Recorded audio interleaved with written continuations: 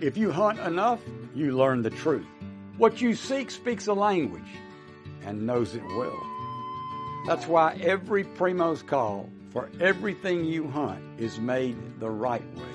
We sweat every detail so you get more out of every hunt, and nothing leaves our hand until we know it'll work in yours. Because we don't just make the world's best calls, we speak the language. Primos. In every pair of Tecovas boots, you can expect handmade quality, first wear comfort, and timeless Western style. A great pair of Western boots will elevate a casual look or add a refined flair that'll draw both eyes and compliments. Tecovas boots are always made from premium bovine and exotic leathers, and with occasional resoling, they will last a lifetime. The best way to shop for boots is at your local Tecovas store, where you'll be greeted by the smell of fresh leather and a friendly smile. Come on in, grab a cold one, get fitted by a pro, and shop the latest styles. We also offer custom branding and leather stamping if you want to personalize your boots or fine leather goods. As spring makes its way into summer, stay cool in a short sleeve, moisture-wicking pearl snap, or make your own shade with one of their classic straw hats, new in both men's and women's styles. And if you're planning to hit the road, Tecovas' ever-growing lineup of rugged and full-grain leather bags will get you where you're headed in style and are built to last decades. Visit Tecovas.com. That's TECOVAS.com, and don't go gently, y'all. Fishing like a local isn't just about catching fish. It's about connecting with the environment and the people who call it home. It's about hearing the stories and traditions that have been passed down for generations and sharing unforgettable moments with the people you meet along the way. Fishing like a local is having an experience that stays with you forever. And with Fishing Booker, you can experience it too, no matter where you are. Discover your next adventure on Fishing Booker.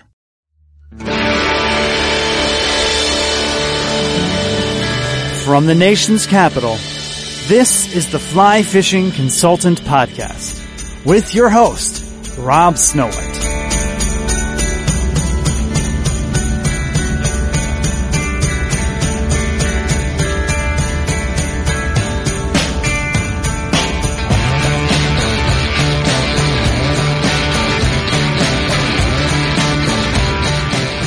Thank you for downloading the Fly Fishing Consultant Podcast. This is Series 2, Episode 56. I interview Misha Gill. He's a local angler, member of the Tidal Potomac Fly Rodders, and an accomplished angler. We discuss fly fishing mostly in south central Pennsylvania. When we travel over to New Zealand, we do a little bit of the Caribbean.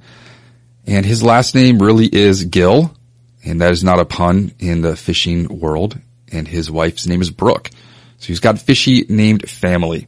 This podcast is brought to you by our friends over at Ayobayo, purveyors of traditional South African dried meats. If you know about biltong, you know that you cannot buy South African biltong in America. When somebody goes to South Africa, you had them bring you biltong. When somebody goes to Australia, you had them bring you Tim Tams. Back in the day, if they went to Europe, you'd have them bring you absinthe. Or if they go to Cuba, you get cigars. Well, biltong is one of those things that you really can't get in America except from Vion. He's down the street. It's locally made. It's high in protein. And you can go to his social media, Ayobayo, and look for different types of promotions. And definitely go with the spicy. This stuff is fantastic. It'll last in your gear bags. It's fantastic for traveling. So let's sit back and relax. It's a two-parter. First inside, and then the night cooled off, and we went outside on the porch with Dr. Jones. So let's learn about the Letort and other South Central streams. All right, Misha, you want to introduce yourself? Yeah, sure. Hey, my name is Misha Gill. I'm an estate planning attorney here in Alexandria, Virginia, and was an avid weekday fisherman until my practice actually started becoming a practice. All right. So now I'm fully a weekend warrior, but I've been a trout bum, just independently of anyone in my family. I just picked it up one day from fishing in the C&O Canal when I was like 7 years old. So you're local to here? Well, I mean, in a fishing sense, and okay. For me, fishing is life. Fishing is everything. And so if you want to track the beginning of my life, it started on the C&O Canal. All right. Yeah. Yeah. Where was home for you? I've lived everywhere, man. I've lived in Austin, Los Angeles, New Jersey, Massachusetts, Virginia for college, Penn State for law school. Go Buckeyes. You're allowed your football team of preference. Oh, there's like fruit flies in here from the compost. All right, so we're going to talk about Pennsylvania trout fishing today. And bass fishing. And bass. Misha's got Pennsylvania pretty dialed in. Yeah, I haven't fished with Misha yet, but everyone I've spoken to that's fished with him says that it's a pretty intense experience being able to fish with you. So let's find out what that's all about. So Pennsylvania, where were you before you moved to Pennsylvania for grad school? So I was at college in Richmond, Virginia. I went to the University of Richmond. All right, spiders. And did mostly local fishing in college. Didn't really get out west to the trout streams, but more than one time. But it was always fun in the spring when the shad came up to James. I'd take a frat bro out. We'd go out fishing. What fraternity were you? Phi Gamma Delta. All right, so Phi Kappa Psi used to be around the corner. They just got evicted a week and a half ago for running drugs out of the fraternity house. Congratulations. So imagine this street. They're gone. That's great. Yeah. Imagine this street with a fraternity house from George Mason. It's disgusting. I bet they didn't drive like their kids live here. No. Not at all, dude. They drove like the OJ Bronco. Oh, nice. Yeah, their cars were all hoopties. Oh, I had one of those. I had in college. I had not a Bronco, but I had it was a Isuzu Rodeo. Nice. Honda Passport is my what wife it had technically it. It was called a Honda Passport, but it was technically an Isuzu Rodeo with an H stamped on it. And that was a great beater car. You know what? You want to know how that car died? That was funny because I got an internship in New York City over the summer, and I'm not going to keep my car in the city. Not that big of a car. Especially not a car with that shitty of a turning radius. Parked it at my friend's house in Connecticut over the summer, and it was in his driveway with nose pointed down. And among the panoply of things that was wrong with this car was that the sunroof didn't close, and so the nose pointing down down like a hill in this driveway was a problem because that June we had like 16 days of rain that June, and then it becomes July, and I didn't go out and visit my car.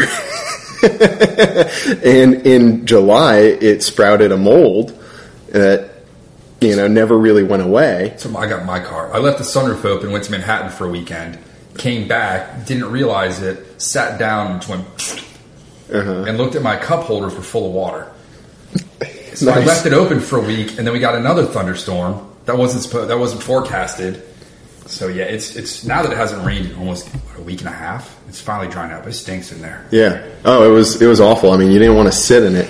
I mean, like you could wipe it off and but the mold would come back in like a couple days. Oh. But the ultimate disposition of this car is great because it qualified for cash for clunkers, and that fall I traded it in for a nicer car, a Mazda. There you go. A Mazda 3. Well, it was a little car, but it got really good gas mileage and served me well. Yeah. For a long time. But yeah, thank you, Obama. There you go. Thanks, Obama. I remember that too, the cash for clunkers. Yeah, man. It was like exactly 8 years ago. My friend used to call it clinks for clunks. She couldn't quite get the terminology quite right. Probably too bad I can't do that with my car now. All right, so you finish up U of R, and you decide, I'm going to go to grad school. I got places all over the country, but I'm an angler. I like to fish, so you're like Pennsylvania. Like maybe Sacramento. I looked at places in Oregon, West Coast, Colorado, UC system. I looked at, everywhere that had potential fishing was a possibility. I realized I had an opportunity to dictate, that one variable in grad school, if no other variable. And so, to my wife's chagrin, I didn't apply to any schools in DC. My wife got, I met in college. Yeah, I met her in college, and we started dating junior year, and she got a job in DC right after college. And she was like, "Why didn't you apply to any schools in D.C. and, you know, 2 reasons, cost of living and no trout streams. So Pennsylvania became the best option, and when I got in 3 weeks before school started, it's a bit embarrassing to admit, but I was waitlisted at Penn State and got in 3 weeks before school started, and Penn State has a dual campus system. There's law school and State College, but then there's also law school in Carlisle, which is where Dickinson College is. So it's 2 hours closer to D.C. and was a reverse commute. So that was important for, you know, life reasons. I just had a conversation with one of the neighborhood moms that went to Dickinson. She never she never knew about the Latort and all that. No, of course not. Yeah. Yeah, it's an inconspicuous little piece of water unless you have any idea what swims in it. Right. But it was great because, you know, my second and third year of law school, I lived directly across the street from the Latort. So you could just walk out and be like, all right, there's caddis on my porch light. I'm just going to go tie in a caddis and walk over there. Yeah. That's criminal. No, the best time to go was in the middle of a thunderstorm. Well, not a thunderstorm, but like a really heavy rain shower. And, you know, strip like a minnow imitation through the pools. The biggest trout of my life. I mean, I've been to New Zealand. Biggest trout of my life came from the Latort. Vince Marinero said after one trip he would never go back without a salmon net. Yeah. That little stream. So what is it about a stream? So we'll get into all the topography and geology, but what was it about the Latort that just made it a fish-producing stream? Sure, yeah. Invertebrate life that is fueled by the alkalinity of the water. The fact that it is limestone spring creek, it allows for incredible insect life because, you know, what do invertebrates build their carapace out of? It's calcium. Calcium carbonate? Exactly, calcium carbonate. And if you have an alkaline stream, it promotes that kind of growth. If you have an acidic stream, well, you don't get very much invertebrate life. And that limestone aspect of Pennsylvania is what makes so much of it so good. And that limestone aspect of it is what makes it different from one valley to the next. Because in some valleys you'll just have no limestone at all, but a valley over you'll have limestone. And so, you know, if that's just the ticket, and it's kind of spotty through there, and it, you know, throughout the Appalachians, the limestone is kind of dappled like that. If you ever look at like the limestone belt of deposits in the Appalachians, you'll see like a concentration in like south central Pennsylvania stretching down into western Virginia, and anywhere there's limestone, there's fishing. I remember reading Rosenbauer's Prospecting for Trout years ago, and he's like, if you're driving down a country road and you see a limestone building, you know there's a trout stream nearby because they had to have gotten it from somewhere. Yep. So every time we pass one, I'm like looking out the back windows. Yep. Another thing he said in that regard is, if you're at a country house and you see that ring of pink around the drain and the sinks. Really? Yeah. I thought that's yeast. I hope not. Yeah, I'm pretty sure that's the pink in bathrooms and showers is yeast. Maybe it's not that maybe it's like the yellowy or something, but you can tell from the water that, you know, from the deposits that the water leaves that it's limey. It's just, we got nothing but like clay here. All our creeks have right here are black-nosed dace. That's it. Is that right? Nothing else. That stream I drove over has nothing in it but dace. Hopefully, though, if they take out Accotine Dam, the snakeheads will come up here. Yeah. These are all Accotine Creek tributaries. What would they eat? There'd have to be a reason for them to come up. Yeah. There's some frogs. Frogs, cicadas. Yeah. The cicadas here were nuts. Oh, it was great. Definitely. It was great. I refused to wipe off their shucks from my shed just because I like seeing them there. Yeah. I'm still finding them all over the garden. They're coming up a little bit still. They're like a straggler here and there. Dr. Jones killed a few. Oh, yeah? Buddy? Jones. He's all chill. You notice he's got an Orvis bed, but it says Bella on it? How come? It was $5 at the Orvis clearance sale. Oh. It's a little big for him. That's where my wife put him now. He used to be chilled out on the carpet in what we call the parlor, the cocktail room, but she kicked him out. So the Latour, how often were you just out there? Like, how do you balance schoolwork versus world-class trout stream? Yeah. Challenge. Not well. No, I mean, law school is so intense. But, there were times that, it was always great to just, settle your mind to go out there and just, like, watch the stream. And there's benches down there. There are. I love that. By the mailbox, I would just sit there. Back before I had the kid and him, I'd be up on the Latour and Falling Springs, like weekly. There were times that I'd take out just a camping chair, wait for the tricos to start falling. Just watch. Yeah. The first time I ever fished the Latour, I got so damn lucky. It never repeated itself. I ran into a trico fall.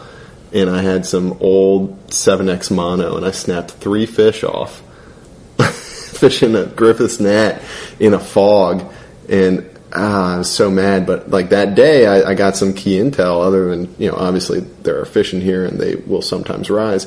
I saw a giant 20-inch fish that I went back and I caught just a couple weeks later. Sipping? Yeah, in a hole under a tree. Wow. Yeah, and it was a buttery brown. I'll show you the picture. It's just spectacular. But yeah, I mean, there was another time you asked about concentration, like in with regards to school, and like obviously that's a challenge, and also it's my escape is the fishing, and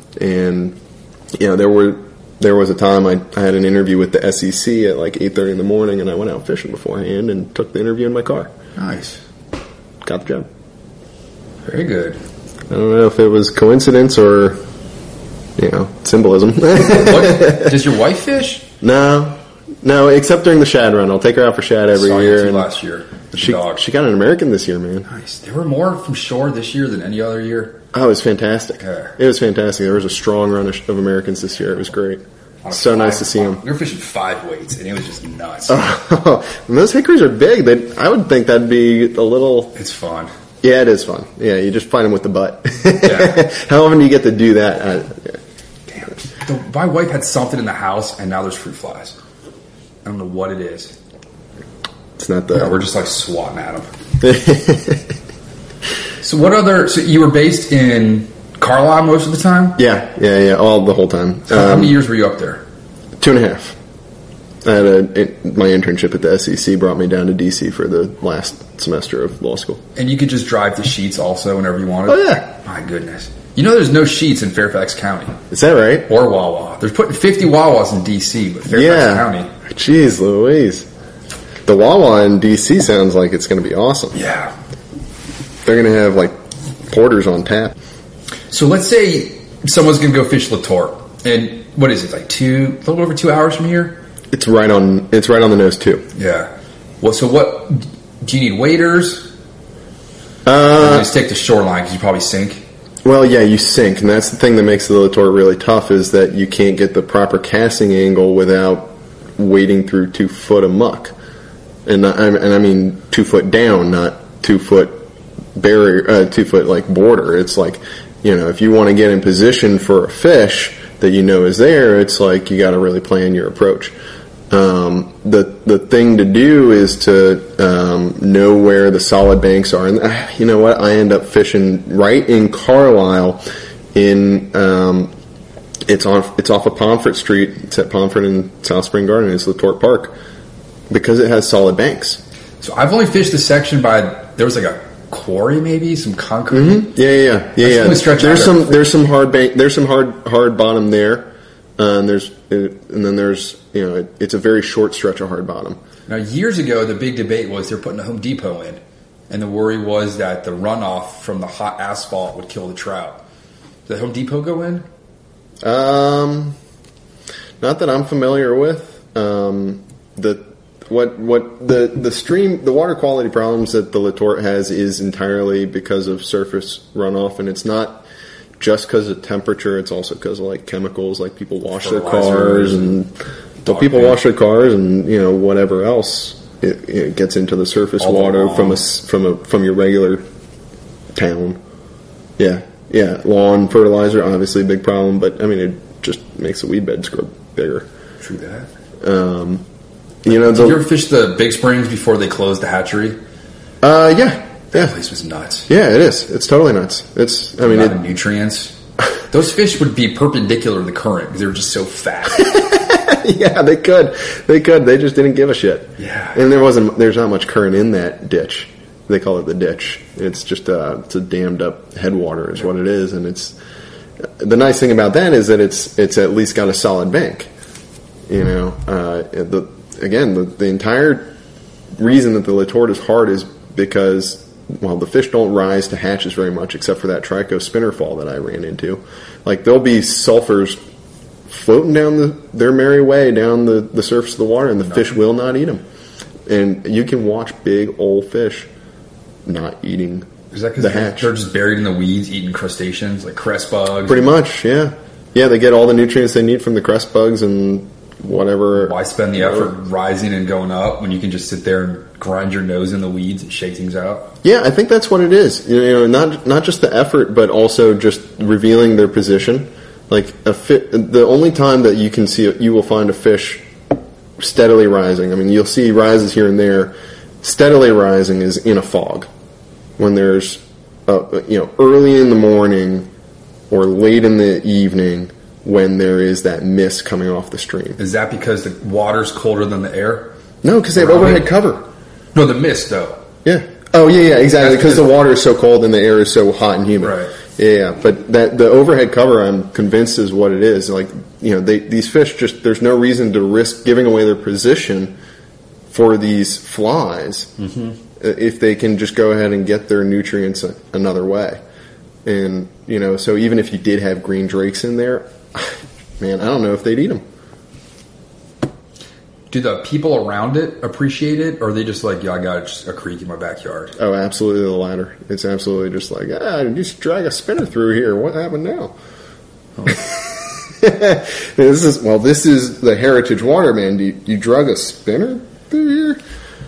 But, I find it blasphemous, but that's like my father-in-law. You got to be diplomatic in that situation. It's like, it's more fun to at least just commiserate with the person and be like, yeah, these fucking local bureaucrats, than it is to actually express your opinion.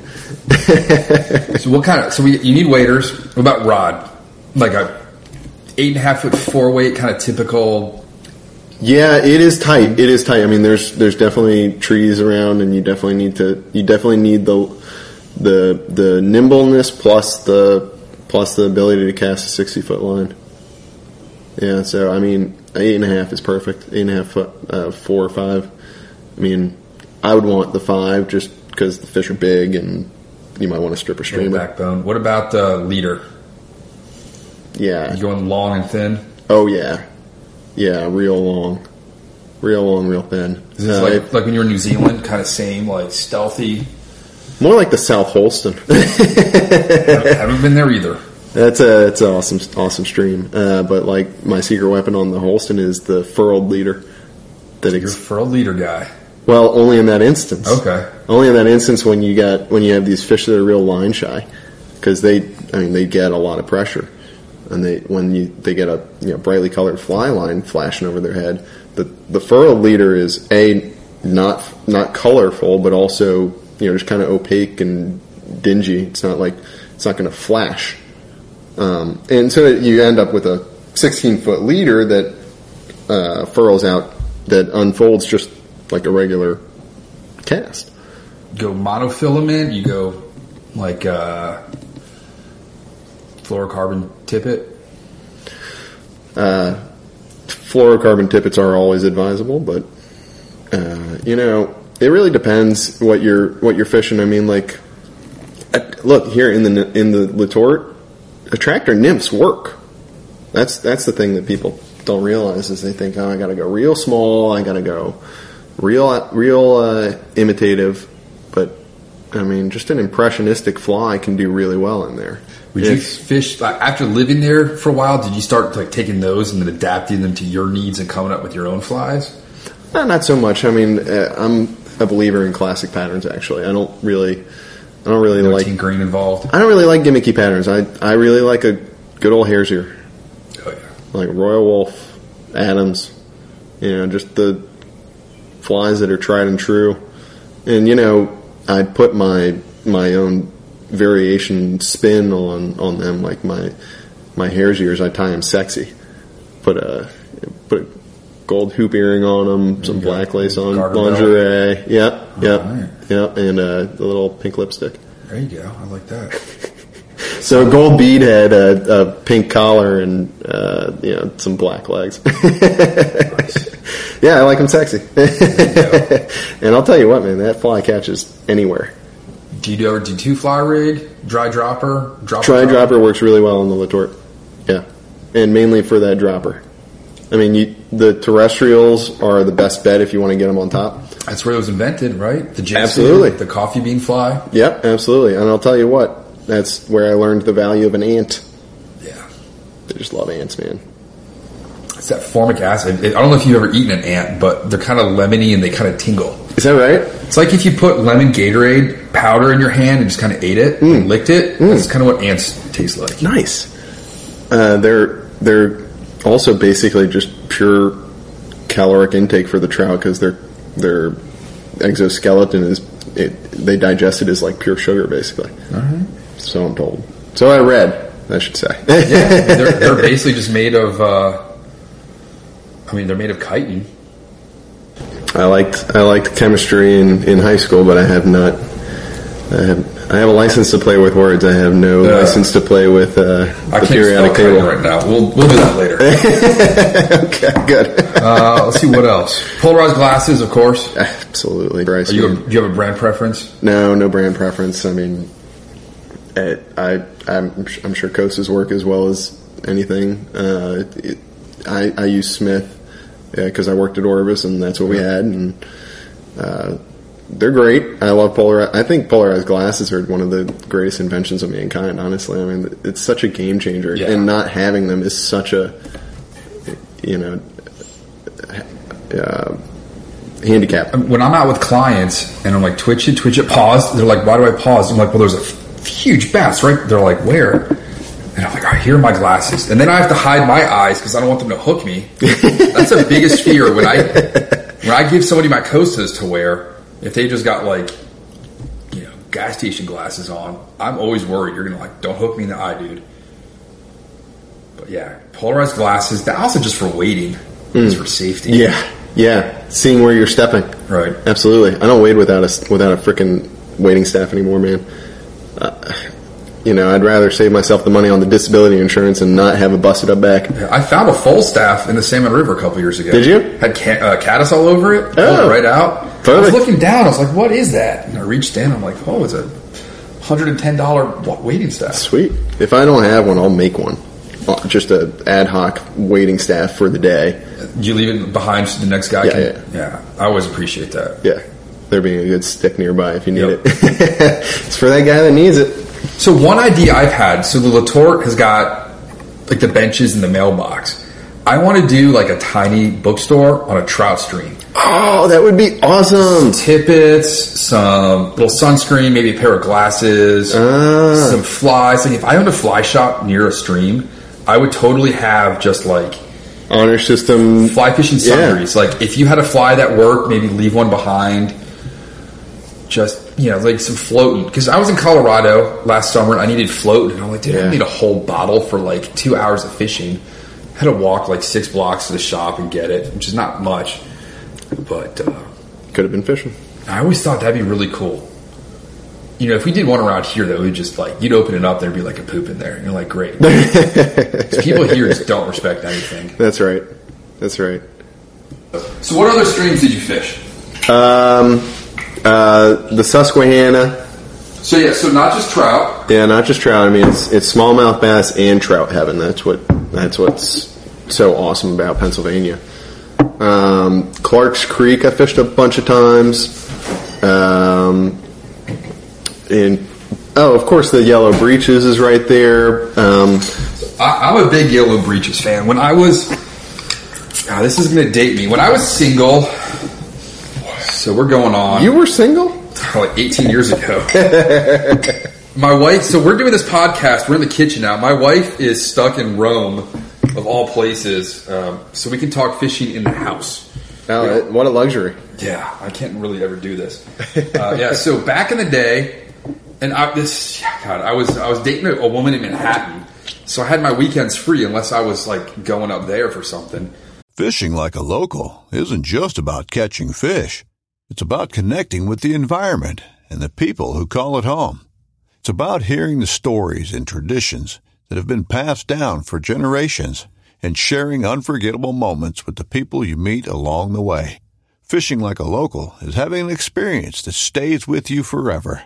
And with Fishing Booker, you can experience it too, no matter where you are. Discover your next adventure on Fishing Booker. So I was working this awful job. I was making $25,000 a year, working about 45 hours a week. 18 years ago, 25 a year? Oh my God. I don't know. In the city? No, this was out in Reston. Oh. Awful company. I just walked out one day. I was like, screw you people. As I'm sure they deserved. So I would go up to the breaches every Saturday. Yeah. For months and just Beetles. Oh yeah, Beetles up there. Specifically Bill Skilton Beetles. Okay. I might have to get you some Bill Skilton phone before you leave. Yes, please. I'm gonna make a note.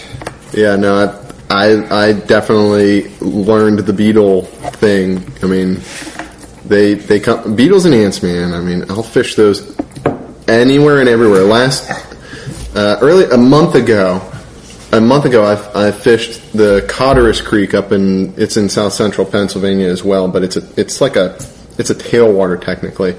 And they weren't eating anything, and I went through 20 different flies before I settled on an ant, and then I just, from then on it was just like move from spot to spot to spot, get a hit from every fish in the run, and make my way to the top of the run and back to my car. Freaking ants and beetles, man, it works so well. Bill Skilton had this foam ant, and I might even have one downstairs I can show you, because I collect flies from people. It looked like just an engorged tick, just this round. If you think of that old candy like dots on the paper you would eat, just that kind of like rounded top, and you would splat that down, and it was like brown trout crack. That was back. Orvis used to sell them, so I would just buy them. Oh. And then I'd go up to the breaches shop and buy the foam, but they were never as good as Bill's. Kind of like a ladybug. Yeah, and man, I used to fish the breaches. Like I would do the white flies in August. Get there at like 6:30 at night, and leave at like 10. You're fishing by sound as much as by sight. And after that was back when I couldn't buy a trout. And then by the end of like 2 summers, I dialed it in. Yeah. Did you ever fish outside of the special reg section? I would go down below where it would bend, and you'd have the houses that were right on it, and I would just smoke those fish. Yeah, whale on them. It was the Orvis Travis Beta Bugger. So this was before I came up with my bacon fly. It's the only streamer I'll use for trout. Okay. But the Travis Beta Bugger, I have 2. You don't like the slump buster? I won't fish anything but the bacon. I mean, I missed a 30-inch rainbow on it last summer. I'm sorry you missed that fish. Yeah. That thing. It was a 4-weight. A Sage 5-piece 4-weight, like XP, old. I don't know what I would have done. No net. I love that feeling, though. You're like, that fish is almost too big to cast at. I mean, it was a salmon. It was a freaking salmon. Yeah, I need to just leave a 5 and 6 weight out of my in-laws in Colorado. There you go. Yeah, the breaches, man.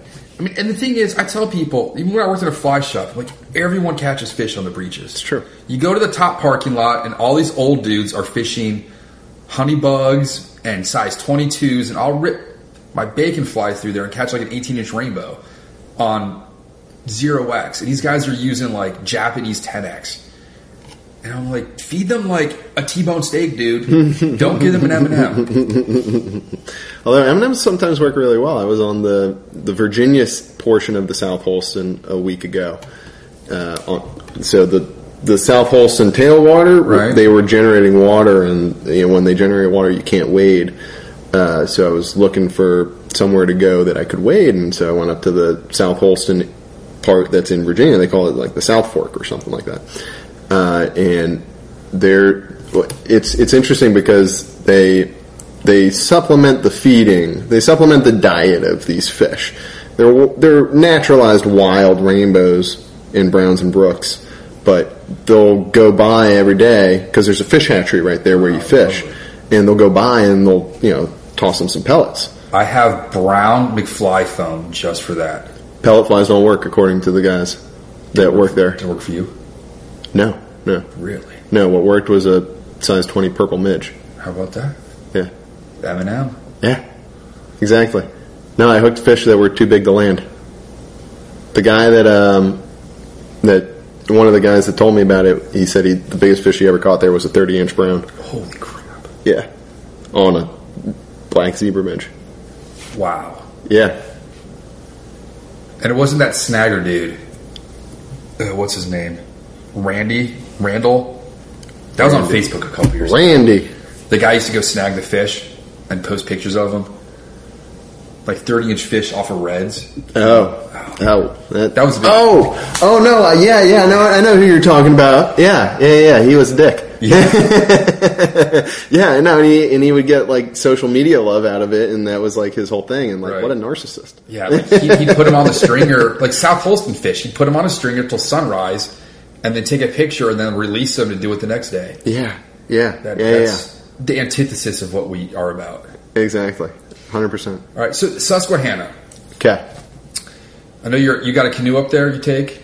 I've boated it many times. I have a inflatable kayak and an inflatable pontoon boat. Is If what you I ever want to got. borrow the canoe, it's by the shed. I'm good for boats. Okay. We I got to take that one out. We got to go take that Yeah. guy out there. That's So- covered in brown trout skin. Like any good hunter, you clad yourself in the skin of your quarry. Now, you probably didn't notice, but the high water mark on it from last time you were out is nothing but midge skins. The entire boat has got a ring of midge skin. Cool.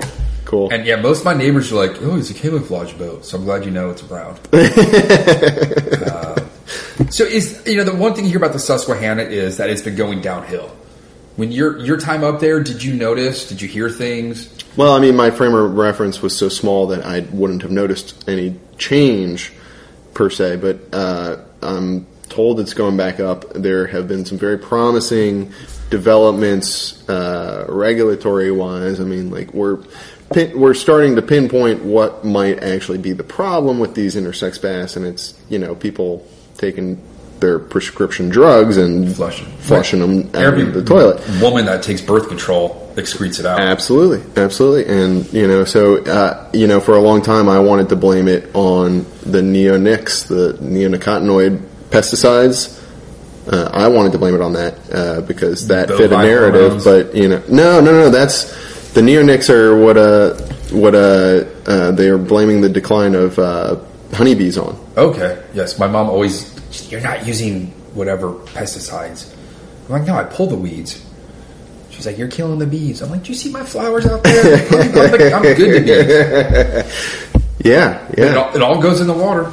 That's right. If we were drinking local beer, then our water's local. Man, the Susquehanna is such a ridiculously cool drainage. It used to have a run of salmon. Did you know that? No. Yeah. And that's way before the Conowingo. Right. If there's 5 dams on the Susquehanna. Really? What do you think would happen if we got rid of them? What do you think would happen if we reintroduced frickin' Atlantic salmon? Those fish. You get Pennsylvania frickin' Atlantic salmon in the middle of the damn state. Way up the Little Juniata. Same Susquehanna that I cross when I'm going up to like Pulaski, and I'm near like Binghamton. There's a couple branches of the Susquehanna up there, and I'm not completely familiar because they were all 2 and 3 hours away from where I was going to law school. It's a huge watershed. It's humongous. It drains New York and Chesapeake Bay. It's 50% of the Chesapeake Bay. Exactly, 50%. So, I was at my buddy Ira's house last weekend. He's on the Magathie River near Annapolis. Okay. And he says, when I say he's on the water, like we pulled crabs out and walked to his kitchen and he cooked them. Like 30 steps. Nice. He was saying that the water, the clarity of water in his backyard is based on the Conowingo releases. That far away. Because it's that much of a drainage that can brown it up. Well, Annapolis is built above the Potomac, which is the other 30%. Right. And then the rest of it, making those numbers up, the only number I know is that 50% of the water in the Chesapeake comes from the Susquehanna. That's a huge drainage. It's humongous. It's such a cool river. And right now, what it has is a population of smallmouth bass that's, suffering a little bit, but it was such a strong population that it, is still world class compared to, 95% of smallmouth bass fisheries in the country. So down here, would you rather drive up to fish the Susquehanna for smallies versus doing like a Potomac trip? I hate to say it, but yeah, I've done it a bunch of times. I mean, the Clouser minnow wasn't invented up there, for no reason. Right. There were some big fish up there that they needed to catch. I mean, I was at CCA last night, and the presentation was on smallmouth bass in the Susquehanna, and it's like you go in April or May, and you catch 30 to 50, 16 to 18 inch fish, and that's on spin tackle. Spin tackle, you catch a lot more fish because you cover a lot more water. It's literally just that. I mean, it's not as tangible, hands-on type of fishing like fly fishing is, but it's a little more efficient in the to say the least about how you cover water and get your opportunities. A fly rod just can never compare to a spinning rod in a place that in a river that is not just 100 yards wide, but hundreds of yards wide, and uniformly 3 to 5 feet deep the whole way across. So a spinning rod is a very efficient way to fish that water, but it is also the home. The heritage water of fly fishing for smallmouth bass, because there are so many fish, and you really don't have to cover so much water if you don't want to and still have a fantastic day. It's really just about what is your expectation, 20 to 30 fish or 40 to 60 fish. Either way, you're having a fantastic day, and if you're fly fishing for them, then you're just going to connect them it's 2D versus 3D, in my opinion. All right, so let's talk gear for the Susquehanna. If we're using 8.5 foot 4s and 5s and waders and sexy nymphs on the Latort, what are we throwing and what are we gearing up for on the Susquehanna? So you want a 7 or an 8 weight, because these are big fish. You can't go wrong with a black woolly bugger. I call it the popper dropper rig. You put a popper up top, and then you drop a black woolly bugger behind it, and you can catch every fish in that river. Do you like Carolina blue, chartreuse? Whatever you want. Really? Rubber legs, deer hair? You're not going to fish a big old deer hair swimming bug with a dropper. Just get waterlogged. Yeah, it would defeat the purpose of catching a fish on a deer hair swimming bug. Like the Dahlberg diver it's a swimming bug that, the fun of fishing it is that it's like a topwater Rapala. It wiggles and is sexy in the current, and you see the strike. I wouldn't fish that with a dropper. But any boogle bug you want to fish with a size 6 black woolly bugger behind it. Now, Art's saying boogle bugs passe now. It's the double barrel poppers for him at the store. Yeah, and the AR-15 is the best rifle on the market. Sure, you can catch fish any way you want. It doesn't bother me. I'm upset because they cut all the trees down on 4 Mile Run. I used to find boogle bugs in those trees. It's like finding a 6-pack of beer. Man, I'm mad that I didn't get myself out there for the cicadas when on 4 Mile Run when they were coming off. Did you have any luck on that? I don't think we heard any down there. No way, man. There's no way. There were so many cicadas coming off around me. Where do you live? 2 miles from there. Oh, okay. Maybe. I'm trying to think. The thing about the cicadas is you don't have to hear them or see them for there to be effective fishing. A fish eats one cicada and knows I'm going to look for that again. You got a preference for a cicada fly? I just have a homebrew fly. All right.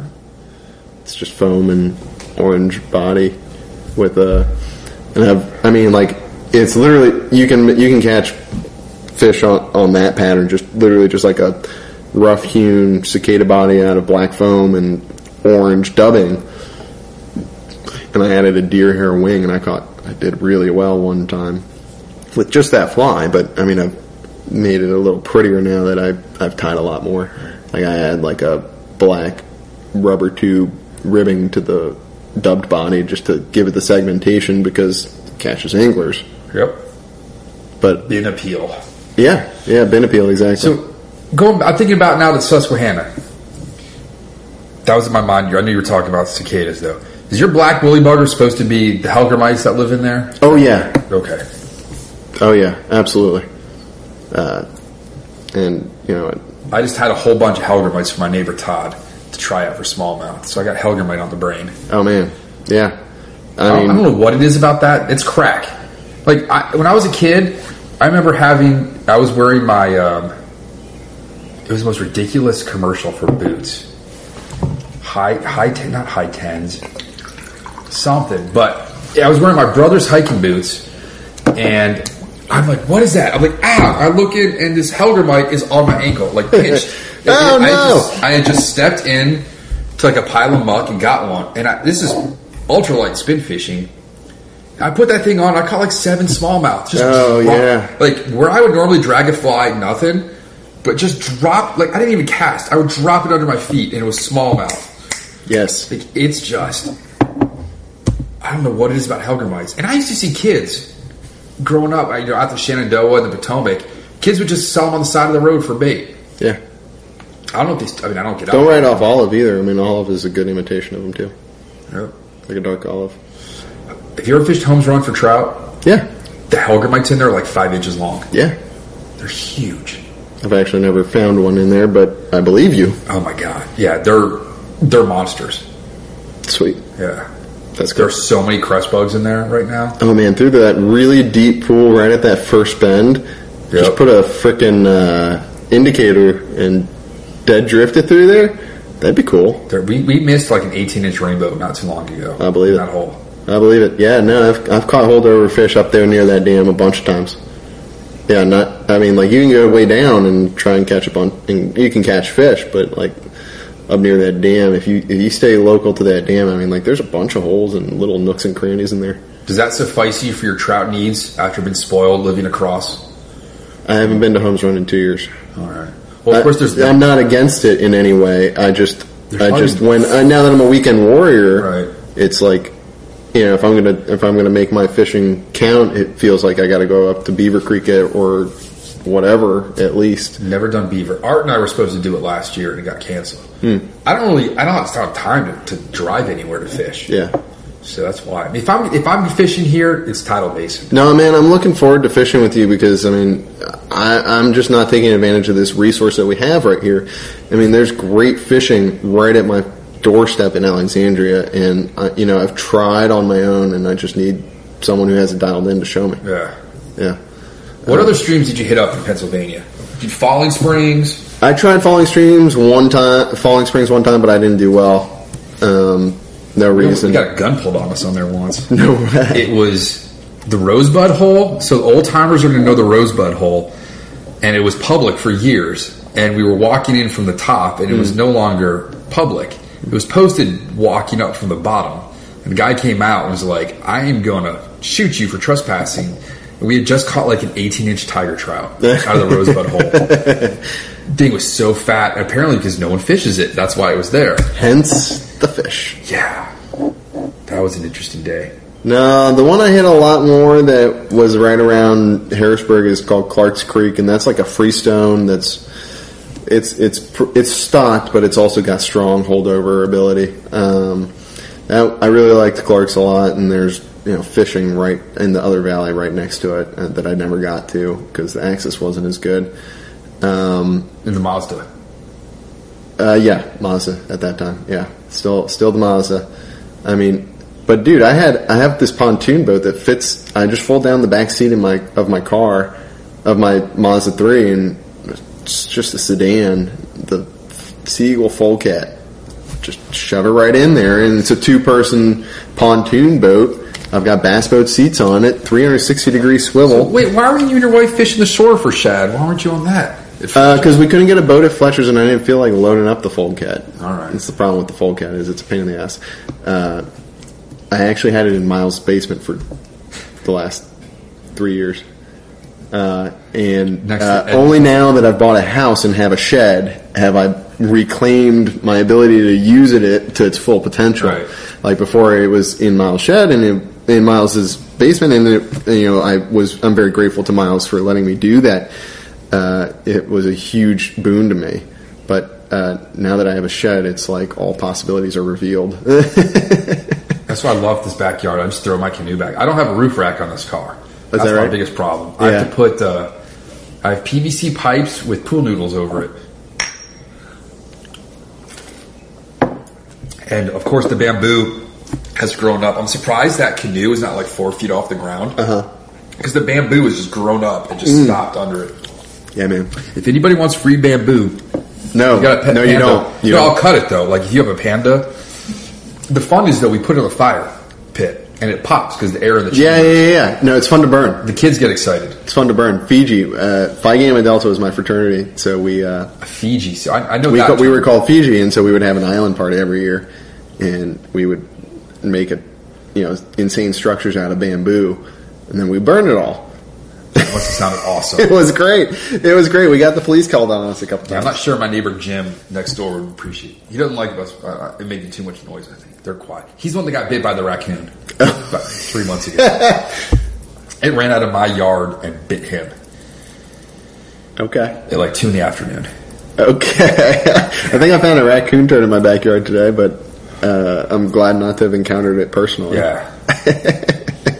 So you weren't based up at the Penn State, like the Central, like Right, State College. So no Little J, Spruce Creek for you?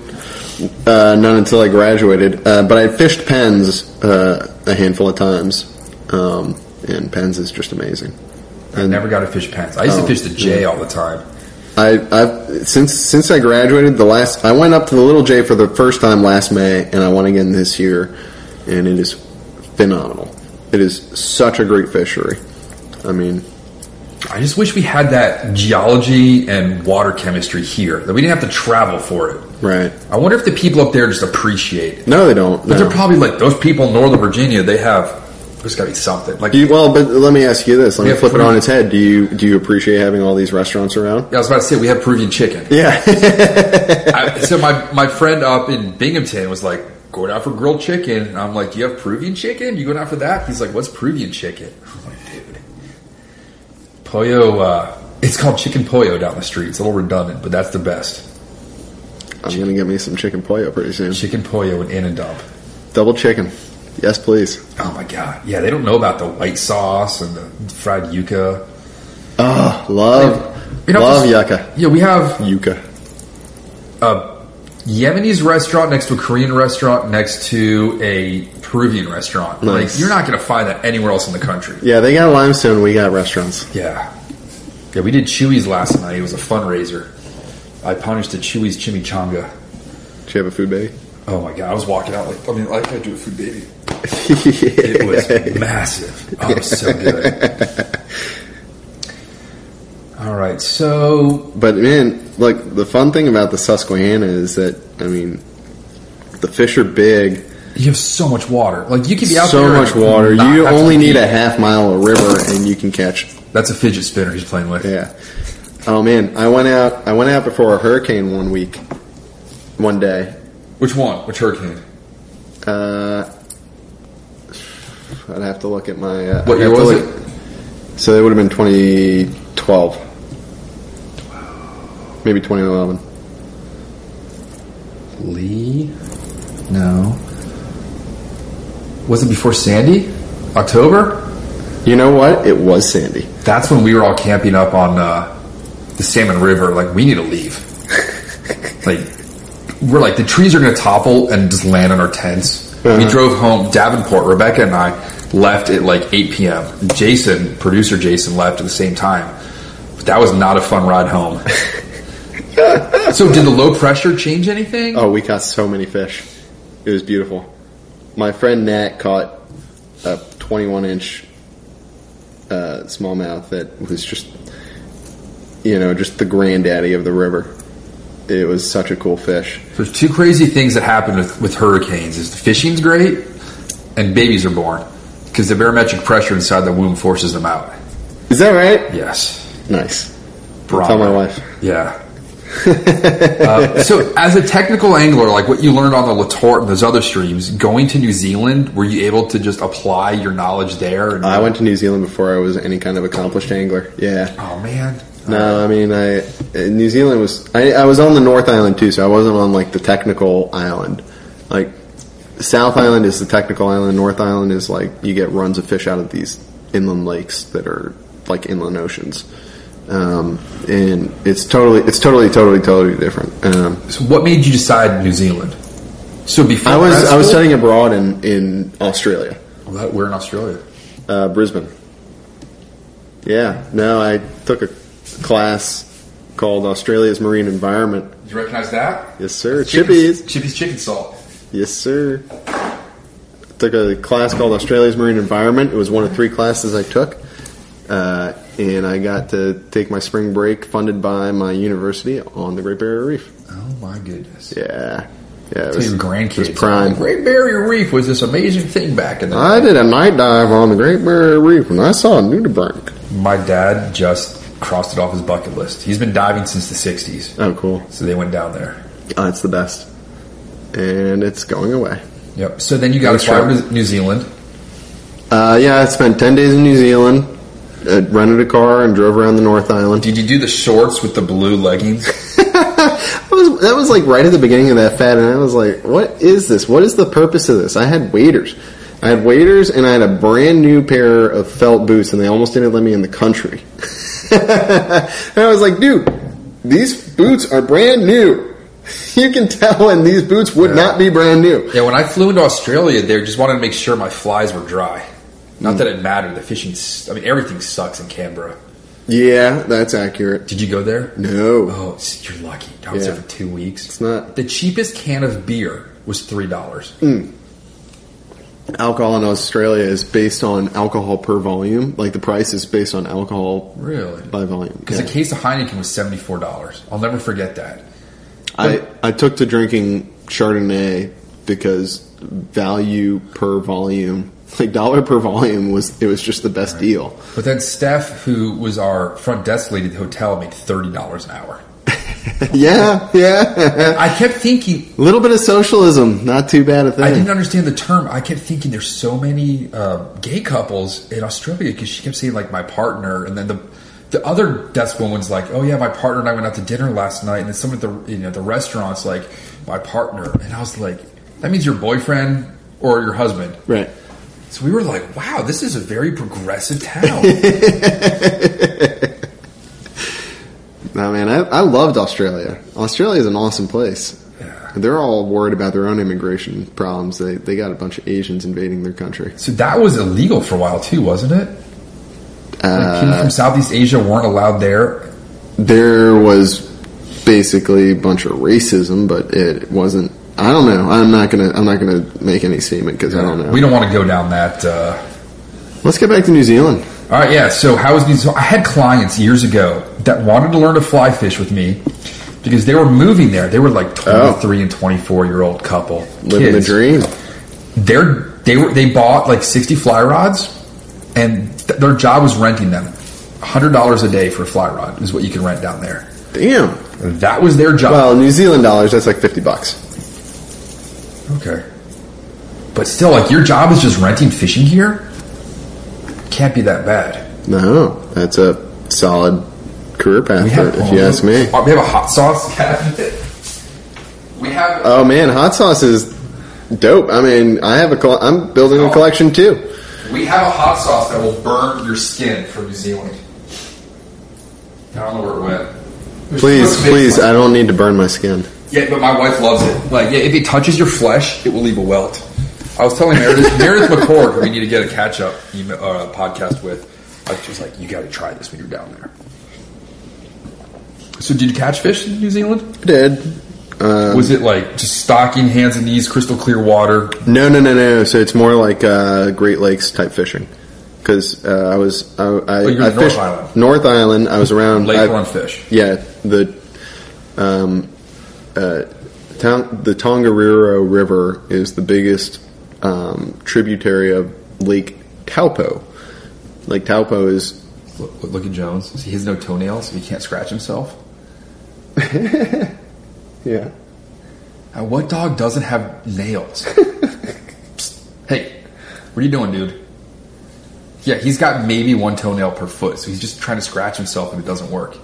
That's why we step on him. You can't hear him on the hardwood floor. Oh. That's actually kind of nice. Yeah. You don't hear the click-clack. No noise. Huh. So you're fishing in have you done some steelhead fishing too up in the Great Lakes? I've tried it one time with Justin. We fished the Oak Orchard and I didn't catch a fish. Damn you, Justin, and your Pittsburgh Penguins. There's been some nasty texts going back and forth this week. No, man, Lake Taupo it's probably like a quarter of the size of Lake Erie. That's still pretty big. It's still huge. And it's an inland ocean for them. And these are all like McLeod River, Rainbow? Oh, yeah. Yeah. Transported in the late 1800s. And so they live in the lake and they swim up the river to spawn, but they do it all year long. All year? All year. They're just confused in the southern hemisphere. The Coriolis effect. The temperature is just perfect. You know, the average temperature, the average high only varies by 10 degrees Celsius throughout the whole year. Wow. Unlike so here. It's, I mean, the Maori people's name for the island means the land of the long cloud because it's just consistent. That's crazy. Yeah. So, I mean, you get these lake run fish and they're, on average 3 to 5 pounds and they run up the Tongariro River and, you can sight fish to them with nymphs and it's fun. Or you can deep nymph for them and that's fun. So what rod would you bring down there? Oh, Jesus Christ, you wouldn't want to fish it. I brought a 5-weight and it was so undergunned. Really? So undergunned. I would not want to fish it with less than a 7-weight. I can't fish 7s. Something about them. Art's always like, you gotta have a 7. I'm like, it's like the redheaded stepchild, as the term goes. I don't know. I'll do 8s and 6s, but 7s are weird to me. I fished a borrowed rod on Lake Otomanga, which is just like a spring-fed lake that has, basically crest bugs everywhere. And it was the tip was snapped off on the 7-weight, so it fished more like an 8. Done that before for bonefish. Yeah. 10-foot 8-weight, I broke it while stringing it up. It was like a 7-foot. Oh, 10-foot 8-weight's nice. That's like a little insurance policy, a little extra 12 inches of insurance. That day sucked. What other crazy places have you gone to fish? I did Belize last year. That was nice. What'd you get into down there? Caught my first permit. Oh, you caught a permit already? I caught a permit on my first cast, practically. Holy crap! That's an exaggeration, but as a permit angler, I basically might as well have gotten it in my infancy. And I caught it on a clouser, chartreuse clouser. It's a permit, man. It counts. Yeah. I've never seen a wild permit. The only permit I've ever seen, well, no. Technically, I caught a permit. It was in a purse seine net, Morehead City. It was about that big. Like a silver dollar pancake. Nice. But I never saw one when I worked in the Keys, and I've never, other than Bass Pro Shops in Islamorada, I've never seen a permit. It's the luckiest thing that's ever happened to me, honestly. We were tarpon fishing, and there was a bare spot behind me, and I made a cast, with the clouser minnow I was fishing, and fish comes up and hits it, and I miss it. I'm like, shit. I pull the fly out, one back cast, pop it to the back end of the bare spot again, and fish comes up again, thank God. 2 strips, and he's on. Fish wanted to eat. That's all it is. It's a happy fish. It wanted to eat. My goodness. It was the luckiest thing that's ever happened to me. I'm not kidding. People go to Placencia, Belize to catch a permit, and they'll go 2 or 3 times or 4 times before they catch one. I basically got one within my first hour of fishing. I have no interest in permit. That's fair. Maybe because I've never seen one or had the chance, but I'm like, that's just a hassle. I'd rather go for, and I don't want big big like tarpon. 15-pound tarpon, I'm good. Oh, me too, man. Me too. I'm not fighting a big thing all day. I'd rather catch more small fish. Oh, heck, you're speaking my language, man. Because I don't want to catch a 200-pound tarpon. That sounds like fucking work. I get tired. 10 push-ups and I'm tired. Why would I want to fight a fish for 2 hours with my arm? I won't be able to hold a deer at the end of the day. Yeah. That's just, That's right. No. Yeah. Well, I mean, here's the thing about permit. And it is totally visual. I mean, you'll see them in shallow water. Their back dorsal fin and their tail will be coming out of the water. And they're black. The fins are black. Right. And you'll see them underwater, happy permit, looking around for crabs. You'll make your cast. Your stupid fly will make a stupid splash. And that stupid fish will run away. Because it's like if you're taking a nap on a trampoline and someone jumped on the damn trampoline. That's what it's like when your fly hits the water around a permit. And so hooking my them heart is can't hold that. Yeah. That's too much for me. Yeah. I mean that's the whole thing is that it's just such a combination of luck and serendipity, and catching a permit is an accomplishment any way you look at it. What else did you get into down there? That was the only fish I caught the whole day. I had a bonefish on for a second, and I had a bite from a tarpon, but I mean that fish was the whole day. We're saving up for Bel Campo, Belize. Oh, sick! I want to do that. Are you done with the kids then? My parents will watch her. No, man. Oh, I am so pissed about Zika this year. Yeah, we're done with kids, dude. Oh, good. Oh, that thing. Yeah, I got a 6-year-old, man. I'm not. I am not about to have any more kids. It's tied in a knot right now. Good. I'm telling you, 5:55 this morning. But Dude. then again, she goes to bed. I mean, she can't stay up past like 7:30. Well, It's that's something crazy. at least. Yeah, she'll travel when we're older. Though. Yeah, she knows she can go steelhead fishing when she's 11. Okay. That's So- how did you choose 11? I don't know. I have no idea. I just chose 11. You know, Symmetry. You know she uses a T-bore reel on her rod. She's 6 and she has a T-bore. Lady knows what she needs. Yeah, she's funny. She'll start tying flies soon. She helped me clean up my tying room today. We'll go down there later. When are you going to make her clean a fish? If you hunt enough, you learn the truth. What you seek speaks a language and knows it well.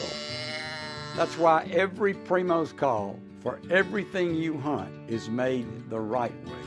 We sweat every detail so you get more out of every hunt, and nothing leaves our hand until we know it'll work in yours. Because we don't just make the world's best calls, we speak the language. Primos. Well, I don't even know how to. I don't eat fish. Oh, man. Yes, no. So last weekend we were catching white perch and blue crabs and taking right to the kitchen. I was just going to eat a plain burrito for like a plain tortilla shell for dinner with nothing in it. But I was like, I got some venison, so I had a venison taco. Okay. Other than that, I was just going to eat a plain flour tortilla. Wow. With just like hot sauce on it for dinner. Have you ever eaten fried fish? Yeah, I don't look Fried in ghee. I love some ghee. Well, today we made pasta mama. So if you don't know what pasta mama is, look up the recipe. So while the pasta's cooking, you have another pan with chilies, pepper, garlic, and olive oil just cooking. Mm-hmm. Toss the pasta in that. Add a beaten egg and a ton of Parmesan, and it's like the easiest dinner ever. That's not bad. Yeah, I use butter instead of oil tonight because my kid's scrawny, man. She needs to eat some calories. Yeah. But yeah, fish. I watched an Anthony Bourdain episode where he had like fried fish on the beach. That looked good. But I don't look at fish and seafood. Dude, I'm going to Vancouver and Desolation Sound this summer. I eat salmon in Vancouver once. You do? I did. It was 96 driving cross country. I'm not a salmon guy. I really, I mean, like, there is fish and seafood that I will eat, but salmon has a flavor that is unmistakable to me that I will never be able to get past. My wife had salmon at the Embassy of Denmark last Monday that she said was the best in the world. And I'll give a shout out to Chef Frida from the Swedish Embassy. I think she cooked it, but my wife is like, this is the best damn salmon. We're talking like like Atlantic salmon float over on an airplane. Yeah, so we're going up to the north end of Desolation Sound. Oh my God. For Orca Camp. And So we're tying up pink intruders for that? yeah. All right. Yeah, that's what it's for. Sketch me a picture. I'll get them for you. Deliver Okay. that with some biltong. Yes, sir. Yes, sir. Yeah. All right, so what else? What other hatches? Was there a seasonality to fishing the Latort? Did you like start picking up that like... Well, late summer is when you can actually get them on top in that mist on the spinner fall of the Tricos. Tricos are an important hatch at the end of the summer. It's just a lot of protein in small amounts. Yeah, But if you eat enough of them, you're full. Yeah, it's like Dan Duvall always used to say. You eat one peanut every 60 seconds, you'll be full by the end of the day. Like I say, microwave popcorn. You could sit there and be like, "Oh, popcorn's not big," but if you eat a whole bowl of popcorn, you're gonna have a food baby. Yeah. I'm glad you knew that term too. My girlfriend in college always talked about the food baby. I'm like, just don't eat that much. She was tired. She couldn't eat that much. Yeah, so that pretty much that summarizes Pennsylvania for me. Was the Latort, the Yellow Breeches, the Susquehanna, Clark's Creek. We even got a mention in. I mean, like that was my ambit when I was up there. I mean, like, did you read any of the books by like the old dudes? I think I've only just started to collect them. I've only just recently gotten like Shank, Marinero. I remember Ed Shank came to my Trout Unlimited. This must have been fall of '99, and he said, was it Marinero or Fox? He's like, one of them was an old son of a bitch, but he was showing pictures, black and white slides of the '60s, and we're talking like holding trout with your finger in the gills, and they were like past your knee, He was talking about just the invention of terrestrials. I mean, nobody fished beetles, ants, and hoppers until those guys started doing it. It was a coffee bean half tied to a hook or glued. Then there was the J-Sid. I wish like I could have recorded it back then. Yeah. Like, that was just, it was golden. Yeah. No, man, I mean, I went to TU meetings up there and... Speaking of, you have some TU ink. I do. I've got a tattoo. It's right, which shoulder is it? My right shoulder. Yeah, it was awesome because I got the tattoo. I went to my primary care physician the next week, and he was like, "What? Get naked." And I did.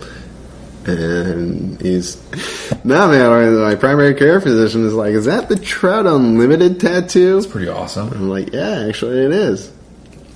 Did they have fishing magazines in the office? No, but bro, I had no idea that this guy was a fisherman. I've been going to him for years. Nice. And so we connected. That's what fishing does. There you go. Do you want to hear about my season so far? Yeah, man. What have you been up to this year? Weekend Warrior. Weekend Warrior entirely. I didn't fish. I basically didn't fish from Thanksgiving till beginning of April. Then April, we had all that high water, man. It was shit. It was rough here. It was really rough. As a guide, I already did a podcast about my stress as a guide during the shad season here. Like, the people at the pool today were like, is this supposed to thunderstorm? And I'm like, well, there were some cells in the Shenandoah Valley around 3 to 4. They're moving south-southwest at about 8 miles an hour. They're like, what? I'm like, no, seriously, I have to watch radar 24 hours a day. But yeah, dude, it was rough. Between the blowouts was a great year. Yeah. If anything, more fish get to spawn because less snaggers are killing them. That's right. That's the only silver lining to the floods. And the fish are coming in at unpredictable times, and so the fish that would be otherwise harvested by said snaggers. Yeah. And do you ever fish the Virginia side, or are you just DC? I don't know. The parking's so tough over there. The spot I love is the Alien platform. That big hole. Mm-hmm. We went up there with the boat with Jason and Yoshi, and it was nothing but snakehead snaggers. I do want to eat one. They have one across the street. I brought them. Yeah? Yeah, Eric has it. Yo, Eric, defrost that snakehead now. He brought us some venison barbecue last week. Sounds like We have a lot good of- reciprocal relationship. A lot of hunters and anglers in this neighborhood. Nice. So I commiserate and talk. My buddy Max, we did the, for you listeners, Max, who did the Iceland podcast, he's moving to Cincinnati. So I'm a little pissed. Got to go out on the boat because we were going to swap outboards. He's got a 20. He's like, dude, I would totally go for a smaller outboard. I'm like, well, I got a 9. That would get me up to Fletcher's twice as fast. I can't rent those boats. They're too rickety. The oars pop out. Yeah, they are what they are. I mean, it's just your pretty standard rowboat. Dory. Those things- Dory. That's a great word for those boats. And they look historic. Like, you look at the old videos of dudes steelhead fishing in Washington from, like, the mid-last century. That's what and you know Alex builds them. That's kind of cool. I need to get Alex on. Shit, man, that's a heritage going back 200 years. Yeah. I'm not gonna shit on that. I bought my first drift boat from the Fletchers. Nice. Then a drunk lady hit it going 65. I didn't tell that story at the pool today. All right, so shad run, and then you went into... So shad run and was trying to get out for trout, and it was really tough for like a month because we had high water. Fished Beaver Creek one time. So what's Beaver? I've never been there. So for listeners that want to fish Beaver, I know it's Hagerstown-ish. Yeah. So I've only done Healing Waters trips by the old limestone building. I guess they make... Yeah, the mill. The mill. Yeah, they make... What do they... like? Do they still make things there? I think they weave things there. But yeah, that day, the pellet machine went off. Those fish were like 30 plus inches. Oh, yeah. In a creek. Yeah. No, but that's below the public water. Yes, I drive over it all the time, going to Ohio. Just like I pass the Savage and the Yak, and oh man, you should not be passing the Savage. You've met my wife, right? Yeah. There's no stopping on the way there. We stop. I got the burps. We stop in Morgantown at Sheets, so I can get a bucket of fries for the ride home. So in Morgantown, we switch, so I can eat a bucket of fries and sleep all the way to Columbus. Nice. You want to hear about Beaver though? I know there's big fish, and there's the Beaver Creek Fly Shop, which apparently is just really well supported in our TPFR community. It is. Yeah. You lost a rod up there, right? No. Where'd you lose? You lost a net. You found a net. I lost a net at Fletcher's. Right. It was one of the long-handled rubber bag nets that breaks my heart to have lost. I might be able to get you a handmade one out of wood. I'll buy it. Okay. All right, so let's talk about, you fished New Zealand already, which is on everyone's list. It's the famous streams in Pennsylvania, locally. Where have you not fished that you want to fish? Alaska. Dude, that's my number one, too. That's not fishing, that's just catching, right? Yeah, Alaska sounds fucking amazing. I'm reading the new John Gierak book, and it's all about Alaska. Really? I have not picked it up yet. Well, it's stellar. It's, I'll fault the author for having republished some of his fly fisherman articles. If I'm getting the publication right. But it's all gold. I mean, it's all just awesomeness. John Gierak has a voice like none other in our sport. I want to start rereading the stuff from, like, back in the day. So I can honestly say that when I was just a spin fisherman who carried a fly rod, I read Sex, Death, and Fly Fishing in 93. Right. And I had to look up everything. I didn't know what he was talking about. But that was a huge inspiration to where I am now. You know what I tell people all the time is death, taxes, and leaky waders. My waders are disgusting. My waders are like your old car. Ugh. Yeah, my Honda Passport. Full of mold. It's like the inside. Full of mold, full of leaks. Doesn't have a gas gauge that works. Did you run out of gas? Because my old car, I didn't realize. Oh, we ran out of gas one time on a road trip, yeah. Yeah, the Miata doesn't have... My old car was... Ooh, lightning. My old Miata didn't have a gas gauge, and I didn't know that. Man, my odometer was reading 260 miles, and I was like, dude, you should probably pull over soon and get some gas. I told him this when we left D.C., and we got 40 miles down the road. It's going to rain. Oh, here we go. Yes, Doing rain dance. That's great. That's fantastic.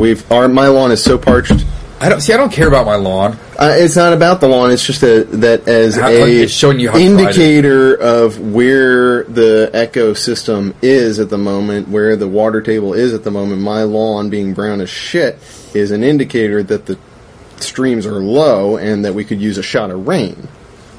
Right? Yeah, it's our yard's crunchy, which is why I've got to water, because then I get the conundrum: do I really want to grow my own food, but then do I want to pay the water for it when it stops raining midsummer here? We, when I lived in a condo, I'm like, whatever, dude, water's free. But now we get charged. Do I want to water jalapenos or just want to buy them at the store? You want to water them yourself? Yeah. I mean, my wife just made a decision on a water can for watering the plants, and I added one to the cart that was $9.99. She looked at Amazon and she found something that was $59.99. It's an aluminum one. It's gonna be gorgeous, though. It was a gorgeous one. I told her to reconsider and find one that was cheaper, and she found one today that was $25, and I'm proud of that woman. So Brooke is a hell of a woman. Our air conditioner, the water goes into our utility sink. So I put the watering can in that, and then every couple hours it fills up with the condensation water. So that's free water. Free water. Heck yeah. Perfect for watering plants. All right. I'm jealous of your herb garden here. This is really cool, and this is where I hope Brooke takes our garden. She's been growing lettuce and tomatoes and peppers and basil and mint. The mint, hopefully it's in a pot. No, it's not, unfortunately. It and another, some sort of vine. It's like bamboo, man. It is, yeah. We're going to redo the terracing in front of my house. We've got these 3 terraces that are fronted with, wood that's over 20 years old, and it just needs to be redone with rock or longer lasting wood, because 20 years is kind of bullshit, if you ask me. But it could be 40 years, it could be more, I don't know. And the house is built in 1940, so who knows? I think it's 20 years, anyways. She's been creating a garden out there for peppers, green peppers, tomatoes, basil, lettuce, and then the mint has been there. And peppers love this dryness, though. They're going to go crazy. Oh, our peppers are going crazy. It's a great 100%. Climate for that. Yeah. All right. Well, speaking of climates, where are you headed? You got Alaska. What's next? I want to catch one of those dollies.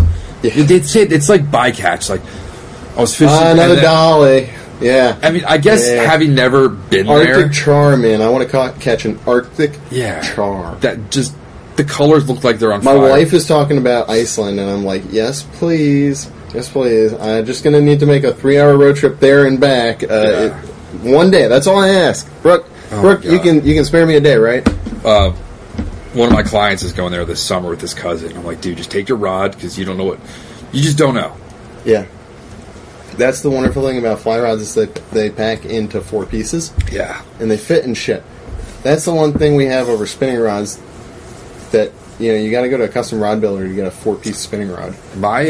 Most of my fly rods will fit horizontally in my overhead, but any day now I've got the Orvis Safe Passage. I've got the Orvis Safe Passage. But my big decision was that and Temple Fork Outfitters. Yeah. Because they have like sunglass holders and box holders, but then that's extra stitching. That's just extra weight. So I'm going to see. Yep. Fair enough. Evaluate your choices. All right, so Alaska.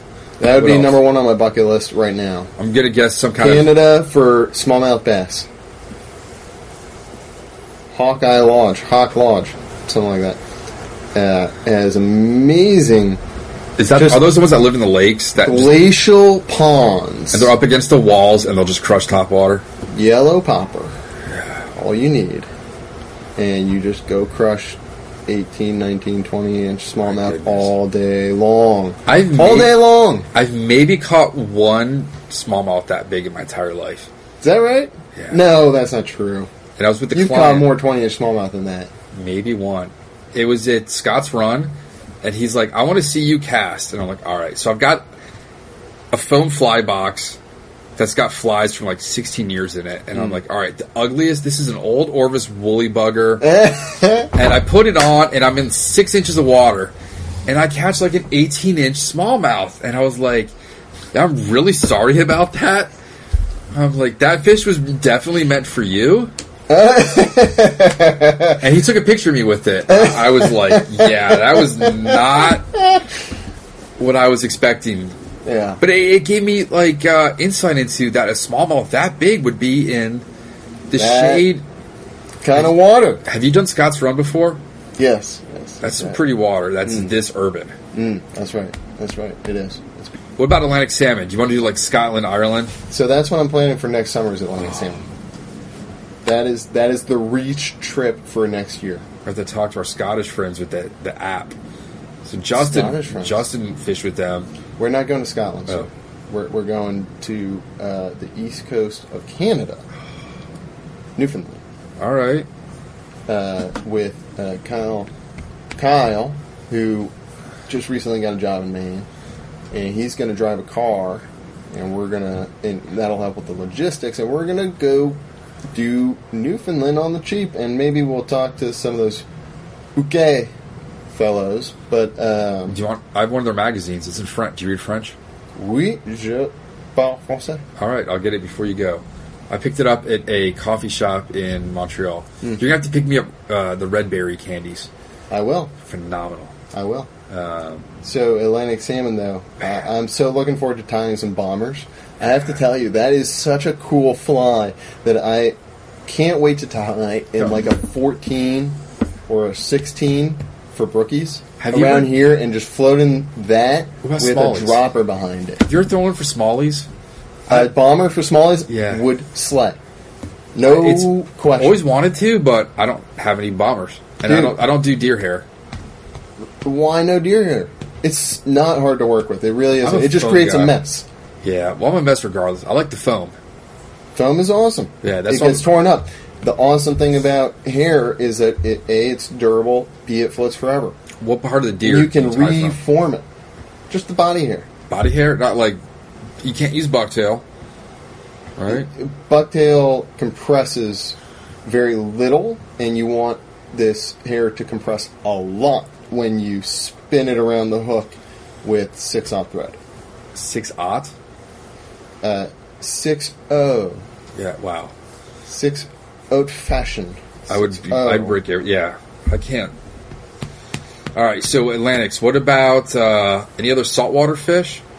I've been recently really enjoying exploring the Chesapeake Bay. All right. Have you done Ket and arrows in your boat yet? No, man. Ket and arrows. I don't have a motor on my boat that would be able to manage with the distances and the tides, current that you're dealing with.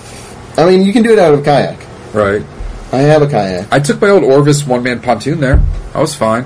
Until Tom... My full cat would not do well. So, I need a trolling motor at the very thin least, and I don't even have one of those right now. A gas 2-stroke, 4-stroke motor would be perfect, but I don't even got none of that. So I was in my Orvis pontoon with our old friend Ben Love, who no one knows where Ben is, but Tom throws a firecracker, like an M80 or a Black Cat at me.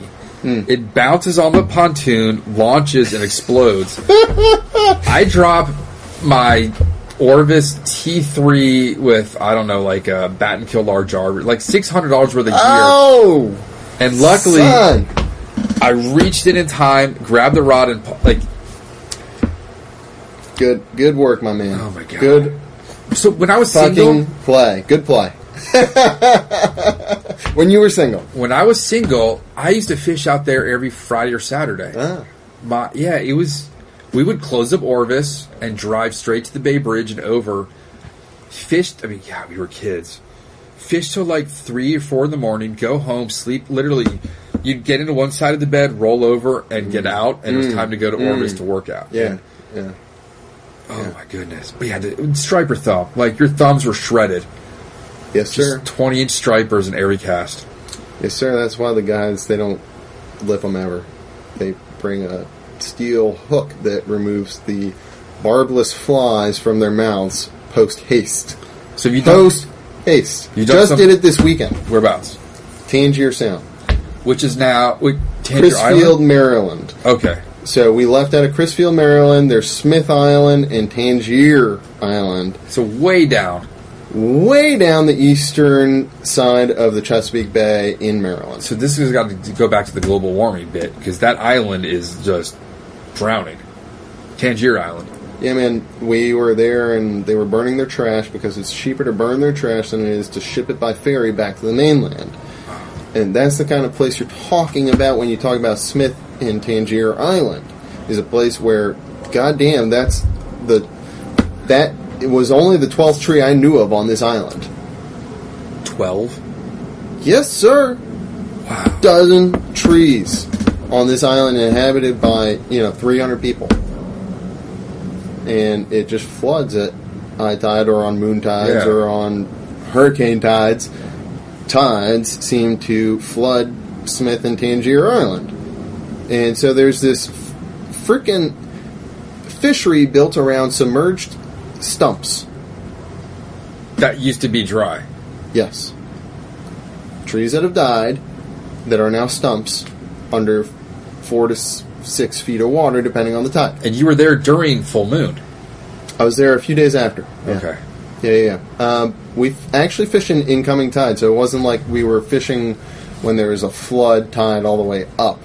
We fished actually the reverse. We fished from a low... First 2 hours were low tide. Next 4 hours were a flood tide, coming in. And we caught fish the whole day. Actually. Stripers, sea trout. We caught 8 specks and many handfuls of striped bass. How big were the stripers? All under the keeping size. So 20 inches being a keeper size. We caught them 16 to 19 inches all day long. 4 or 5 year old fish. That's right. Yeah. That's right. Yeah. So fish that are not migratory yet, but are staying close to the grass beds and All that food. Follow that food, man. And you know what? It was a fantastic day of fishing. I mean, we had clean water because of the incoming tide, and so we were sight fishing to these speckled trout and stripers. Do you want to hit up, I've fished in Europe, yeah. Whereabouts? Belgium. How was that? In western Germany. I did not do very well. I snagglepussed a German carp in the dorsal fin. And it was like a 6-pound fish, and it fought me for 20 minutes. Due to German law, you caught it. Did you have to kill it? Or was that I didn't kill it. I didn't know what the local jurisdictional local ordinance would have been on whether I should have kept it or thrown it back. I had a permit to fish this 200 yards of stream that I bought from a local store, and I was determined to fish it, and I did, and I caught a fish, and you know what? I wasn't going to eat the fucking fish, so I put it back. How was the food? I'm more concerned. Schnapps in Germany. Were you at Lowland or Highlands? I was with my family, to include my mother and my sister and my uncle. Okay. My uncle and I went out. How old were you this trip? Trying to remember. I want to say 20 years old. All right. And we were at my uncle's hunting cabin in the Black Forest of Germany. He made a funny joke. He said, Strasbourg, Sonnenberg, Oldenburg. All these bergs. He used to write poetry. He still writes poetry, I'm sure, but he was more prolific back in the day. And the funny thing about it is that he would write poetry in Dutch, essentially Flemish.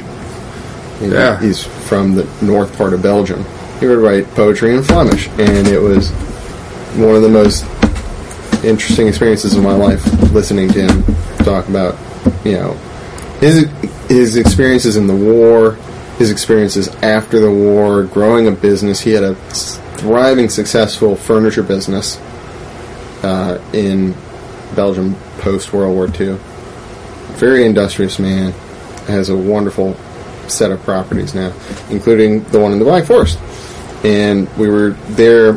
It's where I taught my little sister to drive a clutch, a manual car. Right. Not easy to do. No. Is that's like something like teaching fly fishing? It's not someone you're supposed to teach that's related to you. That's right. You don't want to risk the relationship. Yeah. It's a stupid thing to do. Go into business, transact a legal relationship, or teach to drive a manual car. Don't do that with your family. Yeah. I implore you. Yeah. But anyways, it was a 3 to 6 pound fish that I hooked in the dorsal fin that took me 20 minutes to land. And I was sitting there, and you know what? I did not know that they had these laws about the humane treatment of animals. And their view of the matter is that the humane treatment is to kill the fish and harvest it because you subjected it to such a horrendous thing as removing it from its environment. Surely if you or I were dragged underwater and almost suffocated for 5 to 6 minutes, I would come out the other side of that with a different brain that connected synapses in different ways. I'd still like to go back to the air, though. Not get eaten. Not get a big rock to the head. You know what? I think I agree with you. And so that's what's so weird about this law in Germany, that they have to kill the fish that they catch as a method of harvest because you don't want to somehow, I don't know, the trauma is too much for it to live. Traumatize a trout. They get traumatized daily by herons. They get traumatized daily by shadows flickering over their water. I mean, like, it's just a very basic instinct for an animal. It's, yeah, there's a shot of adrenaline if you get hooked, but it's not, I don't know. You don't have to harvest that fish, is what I'm saying. Yeah. All right, so what about Kamchatka? Want to go there? If the plane flight weren't so onerous. Not dangerous. Onerous. It's a 20-hour plus travel day. And it's like the same if you go to the lakes region of Argentina. It's like a 20-hour travel day. Do I want to do it? Hell yes, yeah. Absolutely. Who am I going to convince to go with me? Not my family. It's a lot of coffee. So I gotta have a lot of means, in my opinion, before I even bring that up. For the meantime, fishing around here is wonderful. Yeah. What about anywhere else in the Continental? No question, Montana. Drove through, never fished. I've fished there before, but not like the spring creeks. Not like. I want to do just like a lazy drift boat float, throwing chubby Chernobyls all day. Yes. The Gallatin, I think, would be like that. There's a couple of streams that really stand out for that kind of freestone type fishing with a tractor foam dries. Yeah. You know what? The first time I ever fished the Savage River, though, I fished it with size 12 tractor dries and did really, really well. And so you don't have to go west necessarily for that kind of fishing. But the first time I ever fished Savage, and subsequent times have had similar experiences. I want to go to Montana and Wyoming to visit my cousin. He's a 6'8" Mexican man. He's a big dude. Hopefully you don't have to buy dinner, because he'll have like 6 burgers. You know what? You could feed Beto whatever you wanted, and he would be happy about it, because he's just that amiable a person. He's the nicest, sweetest human being you've ever met in your life. Where are they? He lives in about an hour and a half on a ranch outside Sheridan, Wyoming. It's a rancher. Cowpoke. Wow, real authentic Western dude. Cowpoke. So I want to go visit him and fish the Henry's Fork with him. I'm going to make that happen just as soon as I can. Hallowed ground.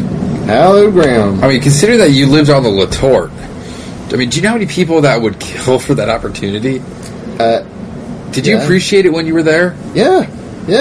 I'd sleep in and I'd be like, God damn, why wasn't I out fishing the Letort this morning? That was dumb. Why did you get that hammered with your friends? Too funny. Oh, man. Yeah, the Letort. Beautiful piece of water. Beautiful. Lower down. Forgotten about. I've only fished maybe 100 yards. Just that one stretch where I know there's the mailbox by the hawthorn tree. That was it. I never really got to explore too much else. So this is back in the day of... You wouldn't have wandered much more than off of 81, basically. Yeah. So, actually, it's... Dude, we're talking DeLorme topo map only, pre-Googled, pre-smartphone. I mean, this is back... I really like the stretch above 81, north of 81. Okay. It can be really, really, really good. And, Rob, no, I love the opportunities I've been given in this life. And, if you didn't have fly fishing, like, I don't know if you took fly fishing out of my life, I don't know what I'd be. Same for, I mean, it sounds like that's your weekend. Well, I mean, no, you gotta balance the wife and dog fishing with the life. Yeah, you know the details, but the fishing with the life has to roughly equal the size of the other. You can have a really rich fishing life if you have a really rich family life. And you know what a really rich family life takes? Time. Yep. Investment. I'm hoping to get my family out. So Father's Day is this weekend. Yeah? I want to do Mallows Bay in the Stealth Craft. And go look at the shipwrecks. Have you been out there before? I've seen aerial pictures. Yeah, I didn't even know that place existed near us till 2 years ago. My buddy's like, dude, let's go fish Mallows Bay for the Snakehead tournament. And I was I'm like, going to get myself a two-stroke and we're going to go up there, yeah. Or I'll get you to show me. Take my drift boat. And then my neighbor Scott from Scotland. Scott from Scotland? I actually knew him as an Orvis customer before I realized he was one of my neighbors. Ah. He's like, the Shark-Tooth Beach is 10 minutes from there.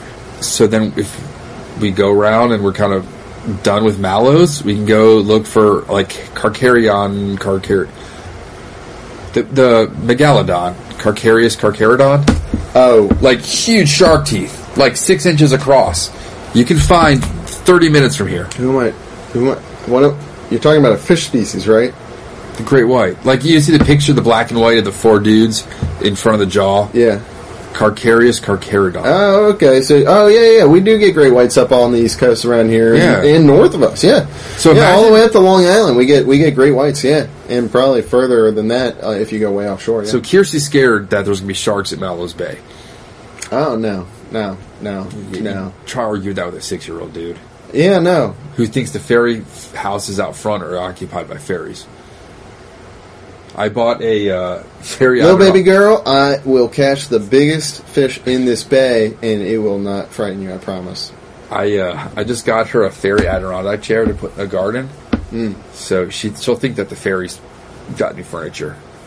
Oh. She's 6. Oh. It's pretty great.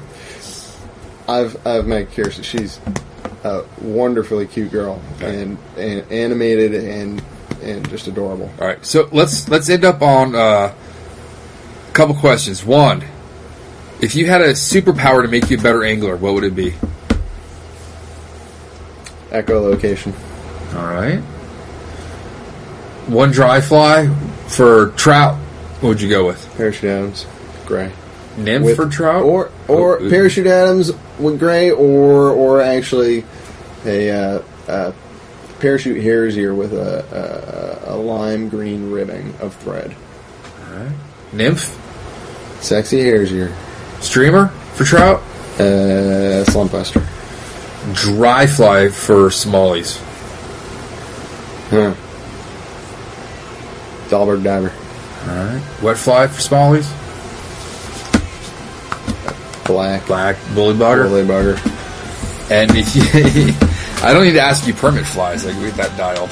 You know, I think that the chartreuse clouser is an underrated permit fly. Yeah. All right. Are you on social media or anything? People can follow you. I have an Instagram at District Fly Fishing. There we go.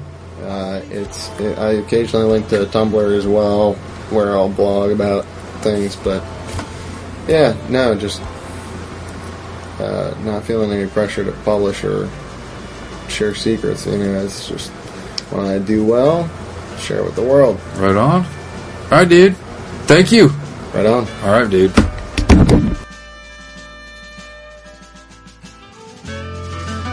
Thank you for joining us for the Fly Fishing Consultant Podcast. For more information or to contact Rob, please go to www.robsnowhite.com.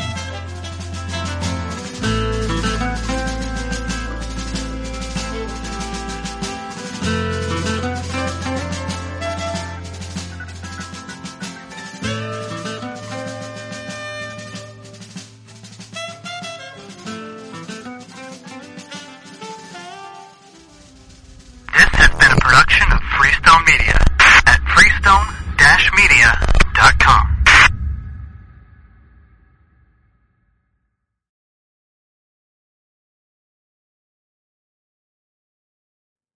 I'm Will Cooper, and you're listening to HuntStand's Make Your Mark podcast on the Waypoint Podcast Network. Stick around as I bring you more stories and interviews from veteran hunters and industry professionals who inspire us all to be better equipped in the woods and in life. 4 in the morning. Join me, Chef Jean-Paul Bourgeois, and the whole crew here at Duck Camp Dinners every Monday at 8 p.m. Eastern on Waypoint TV. Birds up in the sky. Join Captain Justin Leake and Meredith McCord for the best fishing action along Panama City Beach. Tune in to Chasing the Sun every Sunday at 9:30 a.m. Eastern on Waypoint TV.